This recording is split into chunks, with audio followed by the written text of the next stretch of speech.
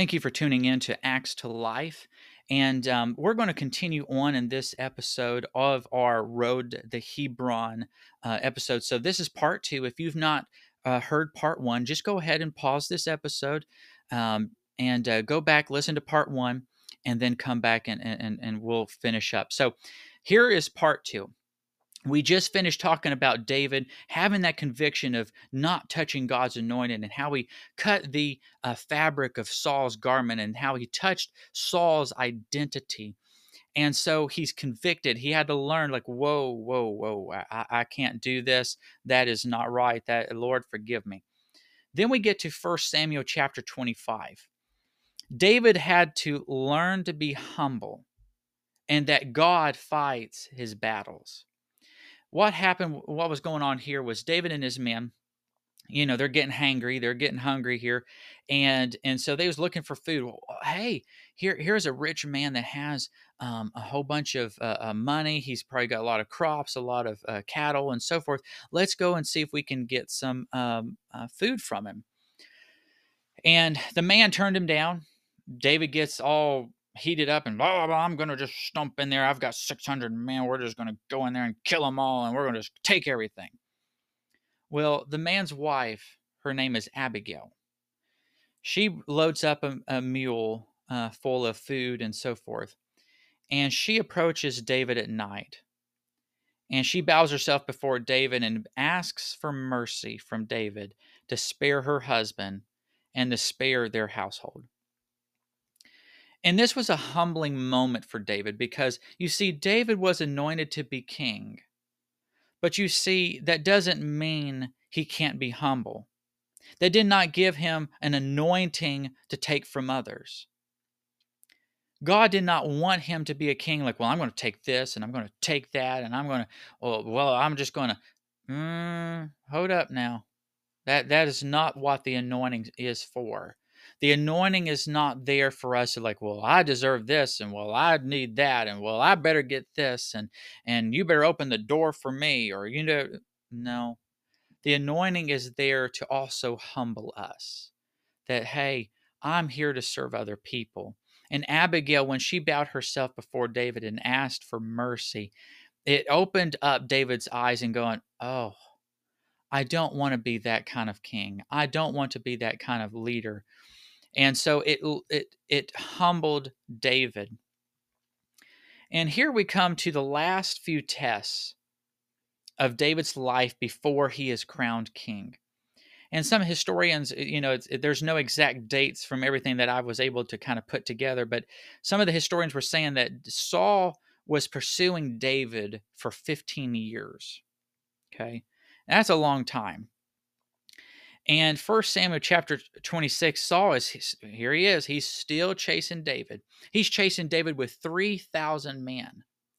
Well, Saul and his men, they fall asleep, and David and his closest friends enter into the camp. And these close friends of David says, man, David, this is a perfect opportunity. There's Saul's spear right beside him. It's just stuck in the dirt. And all we have to do is just move, quote unquote. We got to move the spear just about a foot, and all your problems will be solved. But David says, no, I'm not going to touch God's anointed. I'm not going to do it. Well, David, you don't have to do it. We'll do it for you. See, are we convinced to not touch God's anointed?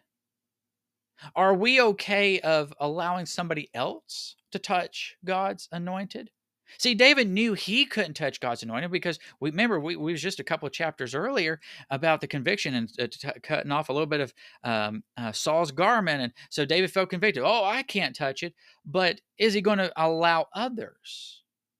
See, his men didn't have the same conviction that David did. These men are there. They are distressed. They're in debt. They're discontented. They're willing to do it, especially for their great and awesome leader, David.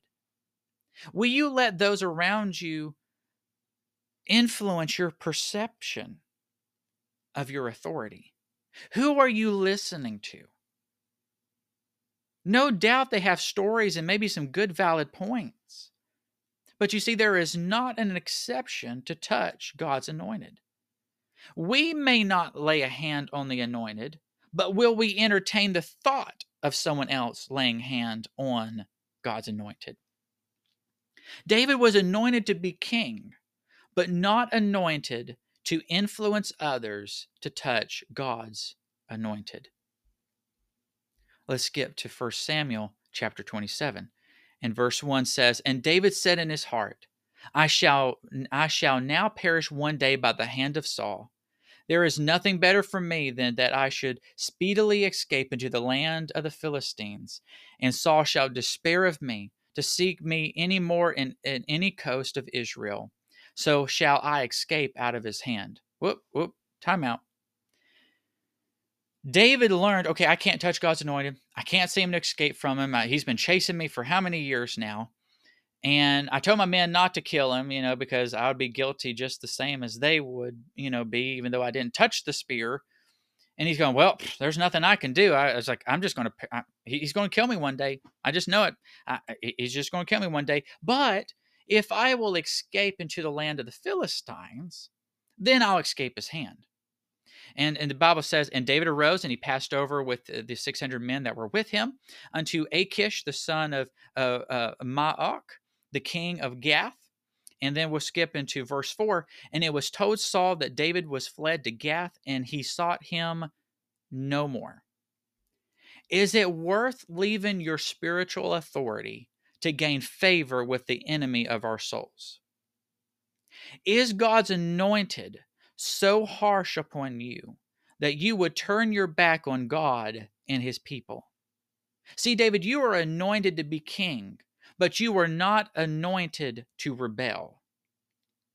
David didn't touch Saul. He forbade his men to touch Saul, but they came out from under the umbrella. Yes, we may not like this person over here that's in this position of authority, but you still have to respect the office. And David came out from under the authority of the office. And a side note here is that Gath, that David just ran to, is the hometown of Goliath.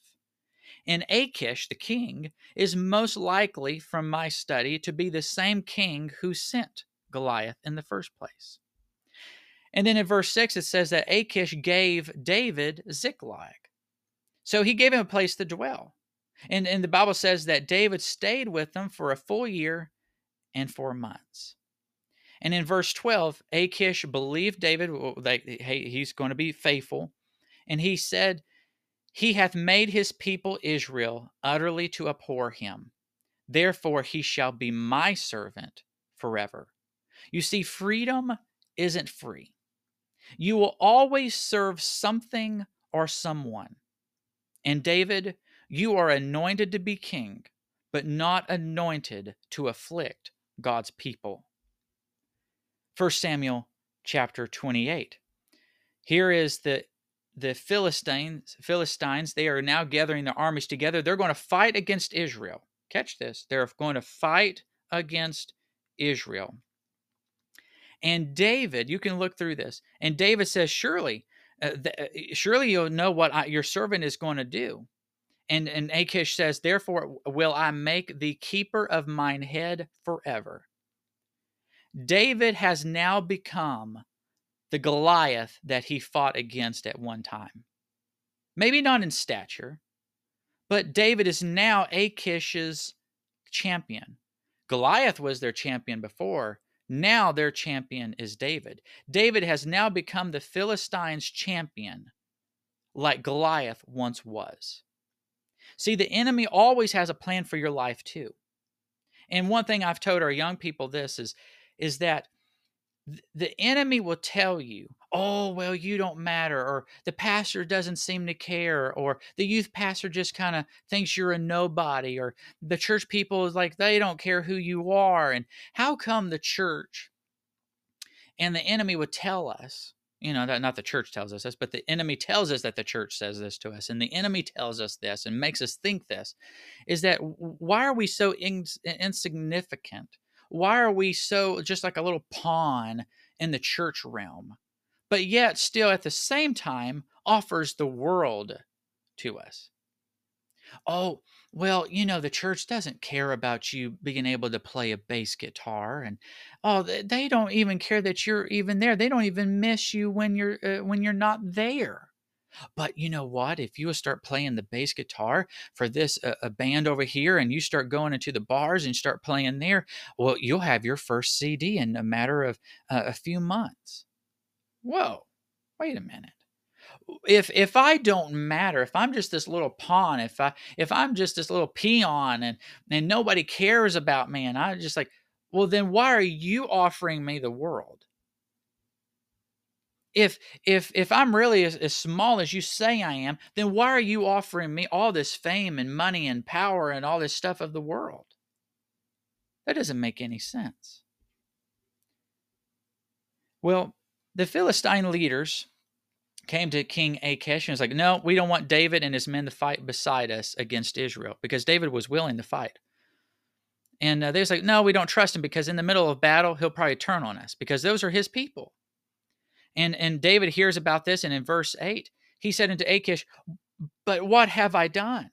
And what hast thou found in thy servant, so long as I have been with thee unto this day, that I may not go fight against the enemies of my lord the king? Oh, oh, time out. David just said, why are you not allowing me to fight against your enemies, my lord the king? David is upset, obviously. But he is upset that Gath would not allow him to fight against Israel, his own people. And he called Achish his lord and king. Now, David, you are anointed to be king, but you are not anointed to choose your lord and king without some price. You got your anointing from the Lord above, from Jehovah. That's where your anointing is. That does not give you the right of going, well, God gave me this anointing, but I'm just going to use it over here and serve this, or I'm going to serve that. No, that's not how this works. That anointing is without repentance. That anointing, that gifting, that calling that God put upon your life and upon my life, it is to be used for God's glory and for the benefit of his people, not to be used against it. Will you stay submitted to the anointed, even when you can't seem to escape? Will you stay submitted to the anointed, to your spiritual leader, when he seems to be after you? When you can't touch him and you can't influence other people to touch him? See, the default of many people is to jump ship. If we can't control the situation, we abandon it. If I can't convince somebody to see it from my point of view, then I kind of basically defriend them. I shun them. If we can't agree with them, then, well, we can't be around one another. We can't be friends. If he, whoever he is, if he doesn't do it the way I see it, then I'm leaving. You see, grass will always look greener on the other side. And jumping ship, just because your feet get wet. How many church hoppers are out there in these days? Well, I don't agree with this. Where I don't see the point of that. I don't like what I see. I don't like what I hear. I don't like what I feel. I don't like. Are we going to just jump ship every time something we see disagrees with us, rubs us a little bit the wrong way? We've got to stay submitted to the spiritual authority over our lives. And of course, 1 Samuel chapter 30.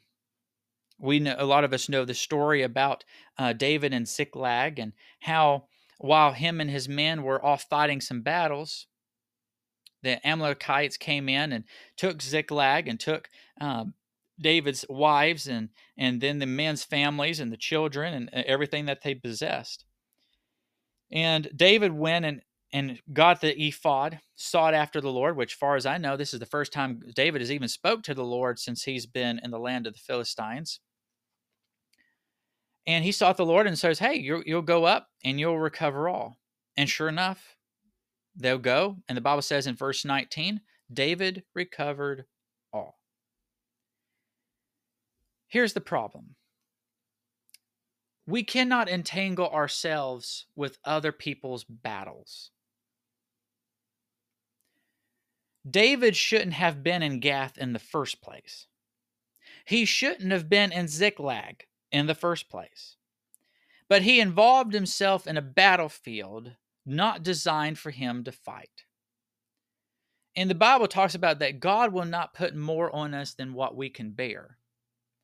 But when we are totally feeling overwhelmed, when we are fighting, oh, I can't ever win this. Oh, I can't whatever.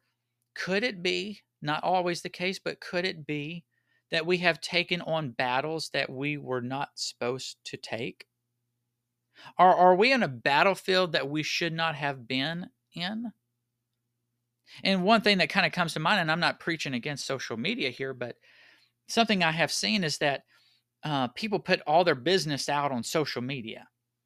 They put it all out there, whatever. It's like, well, first of all, did you pray about this? You're like, oh, please pray for this. Oh, I'm going through this junk. Somebody call me. I need help. I need counsel. I need And I've seen this over and over again on social media. All these people just jump on board. Oh, we're praying for you right now. We're interceding for you right now. Or, oh, I'm calling you right at this moment. We're going to get through this. It's like, whoa, wait a minute. Time out. My first question is, did you pray about it? Because God put that in your life, or you put that in your own life, or whatever the case may be. Like, that's not my battle. And I'm all for interceding for other people. I'm all for that. We need to intercede for people. But when we start jumping into battles that was not designed for us, could it be that we are putting too much on ourselves spiritually, mentally, emotionally? David, you were anointed to be king, but not anointed to be savior. You were anointed to be king, but not anointed to be savior. We are not called to fix and be the answer to other people's problems. We want to have compassion. We want to be a friend. We want to pray for them, pray with them, but we are not their savior. I will pray with people, but I'm not going to pray for them instead of them praying. Let's move on. 1 Samuel chapter 31. 1 Samuel chapter 31 is talking about the death of Saul and his sons by the hand of the Philistines. Remember that battle that David was wanting to get into, and the leader says, no, you can't do it because we were afraid that you're going to turn on us in the middle of battle. Well, here's the battle. It killed King Saul and it killed his sons. They took the bodies and they put them on the walls of the temple of Ashtaroth. And there was some men that kind of snuck in there and they took the bodies down and they burnt them. But in 2 Samuel chapter 1, David receives the news of Saul, the death of Saul and his sons. And it's the third day of them coming back to Ziklag after their victory. And this messenger runs up and he tells the story, and David's, oh, well, how did you know about this? How did you know Saul, and how did you see him die? And the messenger boasted that he was the one that killed King Saul. And David turned to one of the young men that was in the room, and he says, I want you to fall upon this man right here. I want you to kill him. Why? It's because David once again knew not to touch God's anointed. But you see, Saul's dead now. Saul's dead. That doesn't matter. Will you mourn the death of the leader? And will you protect his memory? David went into sorrow over the death of Saul and his sons. David, I know you didn't touch God's anointed. David, I know you didn't participate with others in the attempt. And yeah, okay, you kind of waned a little bit about being submitted, but you got back on track. And yes, you kind of involved yourself in some other people's battles, but you got back on track. But now, David, here comes a crucial test. when the ones that seek your death, ones that have been chasing you, that's been attacking you, that's been causing you problems, but is still God's anointed, will you celebrate the fall, or will you celebrate the death of that leader, or will you mourn? David, you're anointed to be king, but you're also anointed to mourn and to have compassion. You're anointed to be king, but you're also anointed to honor those that have gone on before you. You may not have agreed with them, you may not even really liked them, but you're anointed to uphold the heritage that you have been given. Then we come to 2 Samuel chapter 2 that we read at the beginning. God told him, go up into Hebron. And then 2 Samuel 2 and verse 4. And the men of Judah came, and there they anointed David king over the house of Judah. God has his hand upon your life, and God has anointed you for a purpose. But there is a journey that you have to take. There are some tests that you have to pass. There are some lessons you have to learn. There are victories that must be won. And when we are looking toward the fulfillment of the promise, when we are looking for that, whatever that is, there's going to be time between. It's not going to be a 10-minute read. There's going to be time there. There's going to be some tests there. And that anointing that you have received, that calling, that hand of God upon your life is going to see you through it. But with it, you're going to be targeted. You're going to have to learn how to go to the house of God, to run to the man of God, to learn how to hear the voice of God. You're going to have to learn how to mourn and to have compassion on other people. You're going to have to learn to not touch God's anointed, not to even be associated to it.